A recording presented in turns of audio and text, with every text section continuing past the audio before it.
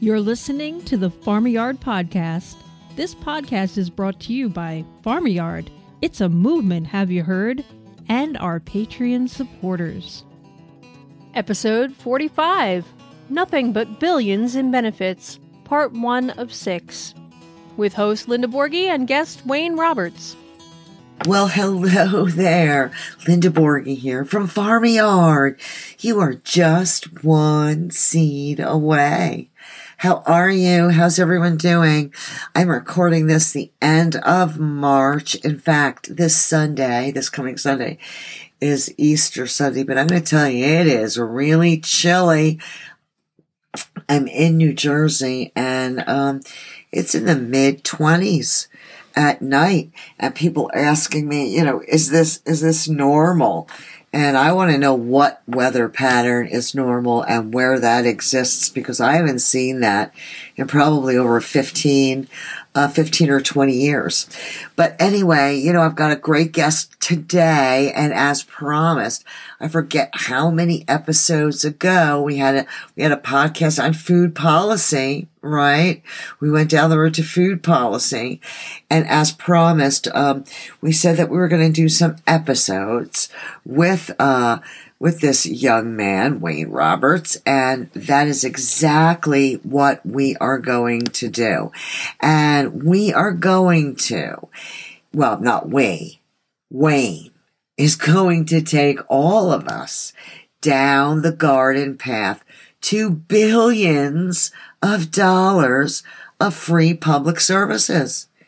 I know we are so distracted in our lives right now that sometimes people say things and we hear them, but we don't really hear them. So I want you to hear this. We are going down the garden path to billions of dollars of free public services. So without any further ado, let's bring in the billions of dollars, Wayne Roberts. Bring it on, honey bunches of oats. Well, great to talk with you, Linda. Thanks very much for pumping me up in the morning. So, thanks for coming, my dear. I mean, Wayne's going to give us 30. We're going to have 6 episodes. We're going to do 5 an episode. 30 benefits. So pay attention and don't worry about taking too many notes, because we will have the entire written transcript along with the hard links. We'll have that in the show notes for you at the end. So take it away, Wayne. Thanks very much, Linda. So I think you and I have the same inspiration here, which is we want to harness the energy and goodwill of individual gardeners, and we can multiply the individual garden, the power of one that an individual garden has, times 50 million, because that's how many serious food gardeners there are in North America, and really make some incredible community benefits happen. Yeah. And I think when people have thought about gardening in the past, we thought personal hobby, and I do it in my private backyard.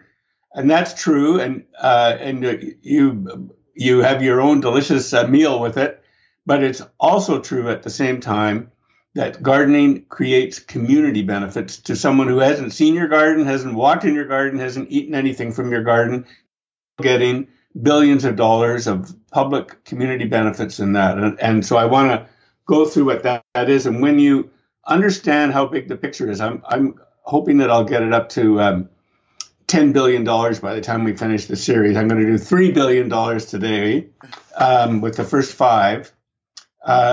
We'll see, wow, this is something that is really in the public interest. It's really for the public good.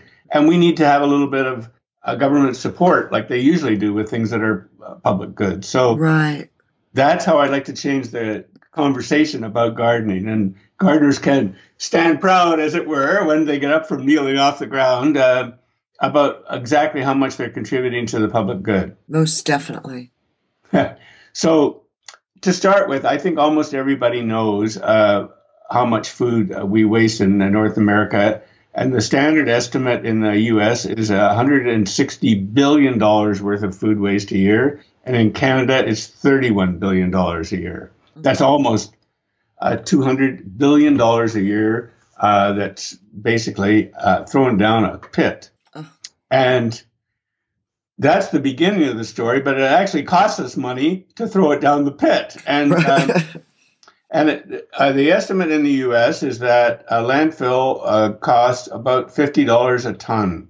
That's the cost of the truck that comes around to pick it up, haul it off to the landfill, and the cost of building a landfill and staffing a landfill while it's maintained. And so in the U.S., that comes to 60 million tons of food are thrown down the sinkhole. And it costs $50 a ton. That comes to $3 billion. And we can save the better part of that through the magic of composting. I love compost. I'm going to tell you, I'm 63. I was married for close to 25 years. I'm really not looking to ever get married again. But if compost is available, I want to be right number one on that list. Well, in 2000, I'm going to tell you something even funnier. Get a load of this, Wayne. 2007, when I moved to the Hudson Valley in New York State to become an urban farmer, right? I was nominated to go into Who's Who in Orange County. You have to be nominated to get in this magazine once a year, right? I was nominated in the category of manure. I do not believe there were any runners up. But that's how much I love compost. Go right ahead, my dear. Sorry for interrupting. Okay, so if anybody wants to make a marriage proposal to you, they got to mention the fact that I'll be a good composter. Or they've got a lot of compost on hand. One or the other. Now, the magic of compost is that there's a certain ratio of things. So you have what are called food scraps, which is sometimes referred to as green materials, but it has to be balanced for every, let's say, 5 inches of, for every inch of green material, you need to have 30 inches of what are called brown material, which could be leaves that have fallen off the tree in the fall. Could be cardboard, could be brown paper bags or brown serviettes. You need 30 items of brown for every item of green. So when you're composting, you're not only getting rid of your food scraps and keeping it out of landfill, which is 60 million tons of landfill, but you're also keeping approximately the same amount out in cardboard, brown paper bags, fall leaves that are normally picked up by the waste department all throughout the spring, summer, and fall. So just think about how much sawdust waste there is, or how much wood chip waste from Christmas trees, and all of that can be kept out of landfill and put to good use to create new growth of food through compost. So that's the first huge saving. If we could, in my opinion, for a fraction of the cost of $50 a ton, cities can provide gardeners with high quality composters. If they're seniors or people who have some physical disabilities, they can provide them with city staff who can come around and teach them how to do it and occasionally give them a hand. Or maybe you can have environment days in a city when there's wood chips that the city needs to get rid of, and you can donate them for free to gardeners for their compost. We're going to have $3 billion worth of savings potential there. And I would like to shout out to the city of Orlando, Florida. Kudos to you, Orlando. Orlando has a composting program within those city limits. They will give you a bucket. You put the waste in, and they pick it up and give you an empty. I mean, kudos to you. But some cities are catching on. Thank God, right, Wayne? Well, I often say the slogan of government is no good deed goes unpunished. Okay. And yes. So we subsidize bads instead of subsidizing goods. And so the point is, what can we do to encourage good behavior and reinforce it? Yeah. So my second benefit is, again, part of what happens after you've got rid of the garbage, it's away from the curb and off your mind. It's still continuing to do a lot of harm. And the greatest harm is this, that when your food scraps go into the garbage dump, then someone's pouring old cement blocks or whatever else goes into landfill on top of it. And so there's no oxygen that gets access to your food scraps. And when it rots, instead of giving off carbon dioxide, it gives off methane. Methane is sort of approximately what we would consider to be natural gas, but it has to have 25 times more damage in terms of global warming emissions than carbon dioxide. Like, that is a huge boost. And we can eliminate that through composting. So what is now a 25-time multiple of carbon dioxide, we can turn down to a 1 point. That is probably the biggest and cheapest thing that a city can do to reduce its global warming impact.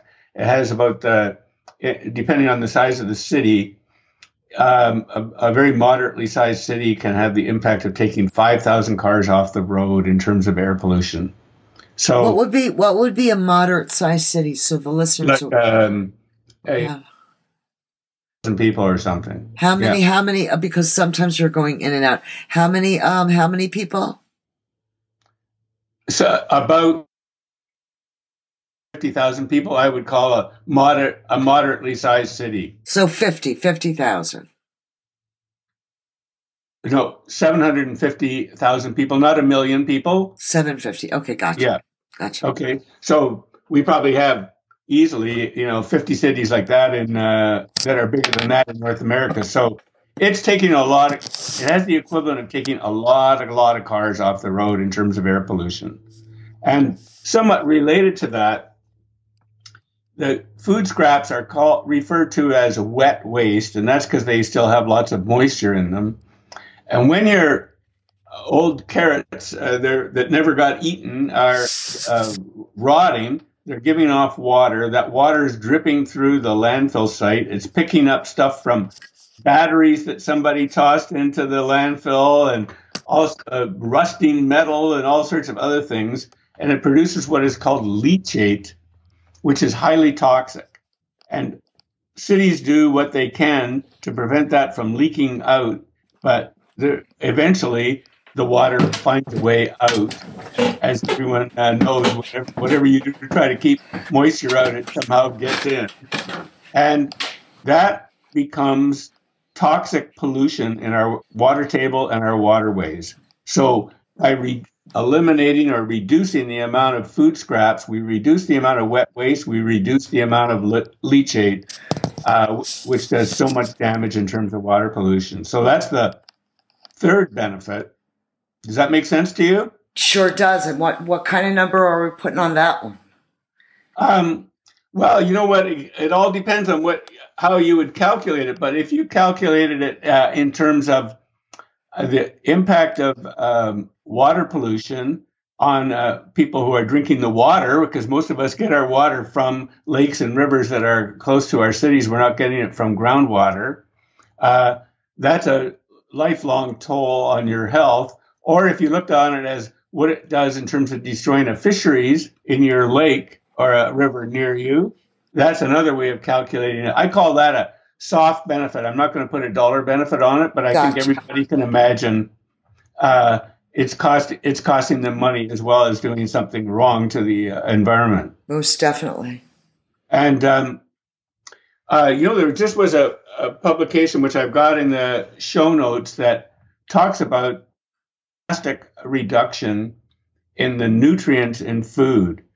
If you think about how many nutrients our parents or grandparents got in the 1940s when they ate an apple or an orange or a pea or a carrot, they got about 3 times the nutrients that we would get from eating the same food today. And there's 2 main reasons for that. difference, which is a catastrophic decline, a catastrophic increase in the amount of food you have to eat to get the same nutrient value as our grandparents got. There's two reasons for it. And one of them is that breeders who make seeds have been trying to breed for maximizing the yield or maximizing the resistance to pests, and they've not been designing seeds so that they maximize the nutrition benefit. But the main reason is that the quality of the soil has declined. The soil. That is correct. The quality of the soil. Not in the soil cannot be in the carrot or the apple or the orange. Absolutely. And that's happened because commercial agriculture, we just keep plowing year after year. Every time we're doing it, more of the topsoil is eroded, and chemical fertilizers are put in instead of natural fertilizers.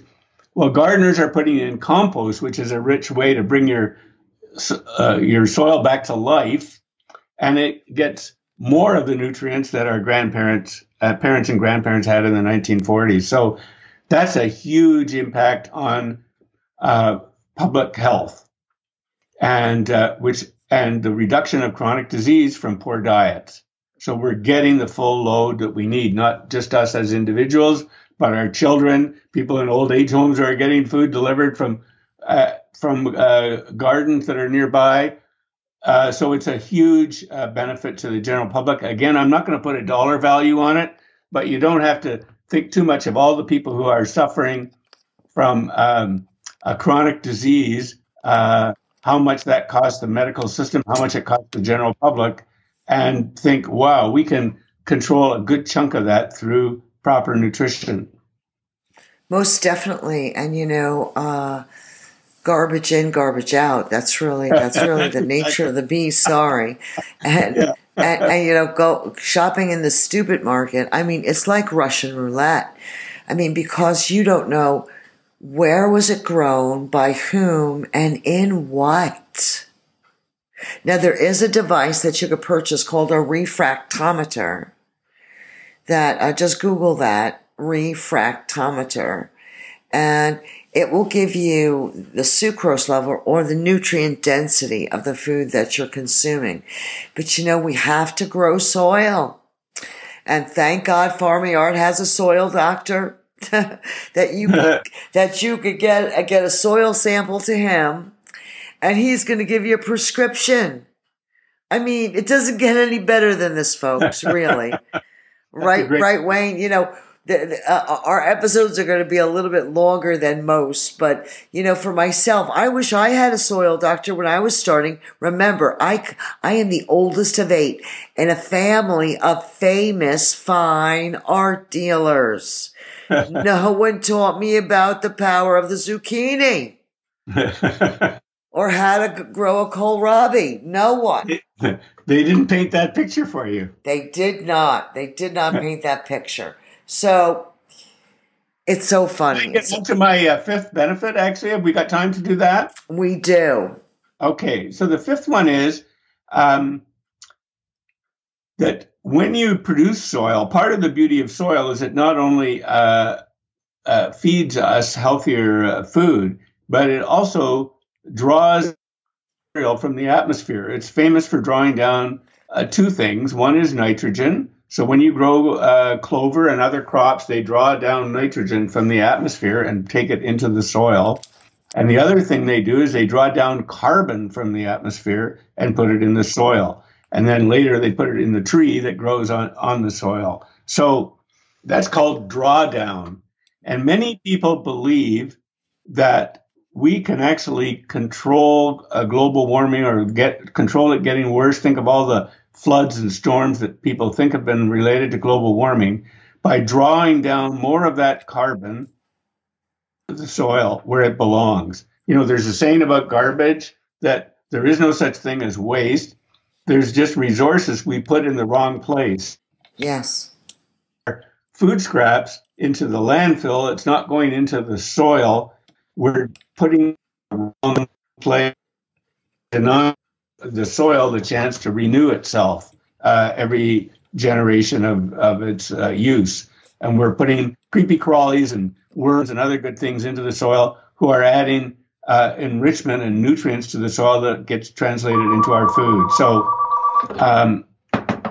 that's the deal that I think we're going to see. It's got one hard benefit you can easily measure. That's $3 billion it costs every year to dump $160 billion worth of food waste. And then the others are soft benefits. Everyone can agree they would have an economic value, but very hard to put it on. Well, soft, hard. What we know is that if we don't, number one, start to deal with waste, we're in trouble because we are really very wasteful society. We are not frugal. We're not frugal. I mean, to think that upwards of 50% in some cases of all the food grown is thrown in the garbage. I really truly believe that it's because you didn't grow it. Because if you took that tiny little basil seed in your hand, you know what I mean? Tiner wiener, basil's really tiny, and you plant that and you water it and then you harvest it, I guarantee you that you're not going to throw any of it away because you've gone through the process with it. And we really have to start to go through that process again. We have to reconnect to the earth beneath our feet because really, honest to goodness gracious, we worry about so many things. We worry about pensions and retirement and vaccines and food. But nobody's worried about the earth beneath our feet. Without that 6-inch layer and the fact that it rains, it's over, Dover. Seriously. Honest to goodness, Mr. Gallagher and Mr. Sheen. That's what my grandmother used to say. I don't know who those two people are. Grandma, why didn't you tell me who they were? But we have to focus, and we are talking about a garden path of billions of dollars. So Wayne is going to teach us, and then when we're all done, we're going to go to our communities, our towns, our cities, and we're going to demand, just like these kids are demanding right now, that they have a right to not have to worry about being gunned down in a school, right? Or women demanding that they have a right to not be sexually assaulted. I mean, if we keep on demanding our rights, our right for good food, right? Then perhaps it won't turn into Sodom and Gomorrah or, Rome or, just history, right, Wayne? We just have to look to history. Oh, mama me. So that's a very eloquent way to finish it off and get ready for our next one, which I'm going to talk about how we can save approximately the same value, $3 billion wasted on landfill on water that we waste with good gardening practices. Water, I gotta tell you, 40% of the drinking water on the East Coast goes to water lawns. And I've taught in 5 African nations, Sierra Leone being the first, And I know people personally through teaching them online, you develop a relationship. I know people that will never see a clean drinking water supply in their lifetime. And we are watering something that we cannot eat. I will include in the show notes a YouTube video that's called Your Yard is Evil. Oh, thank you so much, Wayne, for taking this time us. Thank you for all your enthusiasm. Thank you so much for educating us, and we can hardly wait for episode 2. Great. I can't either. Okay, that's wonderful. Thank you, everyone, for listening. We really appreciate your support. Please download the podcast, subscribe, comment, make some comments, and I want to shout out to all of our Patreon supporters. How in the bejesus could we do it without you? I mean, this is my full-time job. All of the information is free. If you weren't putting some money in the cup every month, I wouldn't be able to buy the things that I need to keep this movement going. So thank you so much. I will see all of you on the flip side. And until then, go farm your yard. This podcast is community supported. We thank everyone for tuning in, and a special thank you goes out to all our Patreon supporters. If you enjoy our content, please subscribe and share. You can help support us through Farm Yard, all one word, on patreon.com.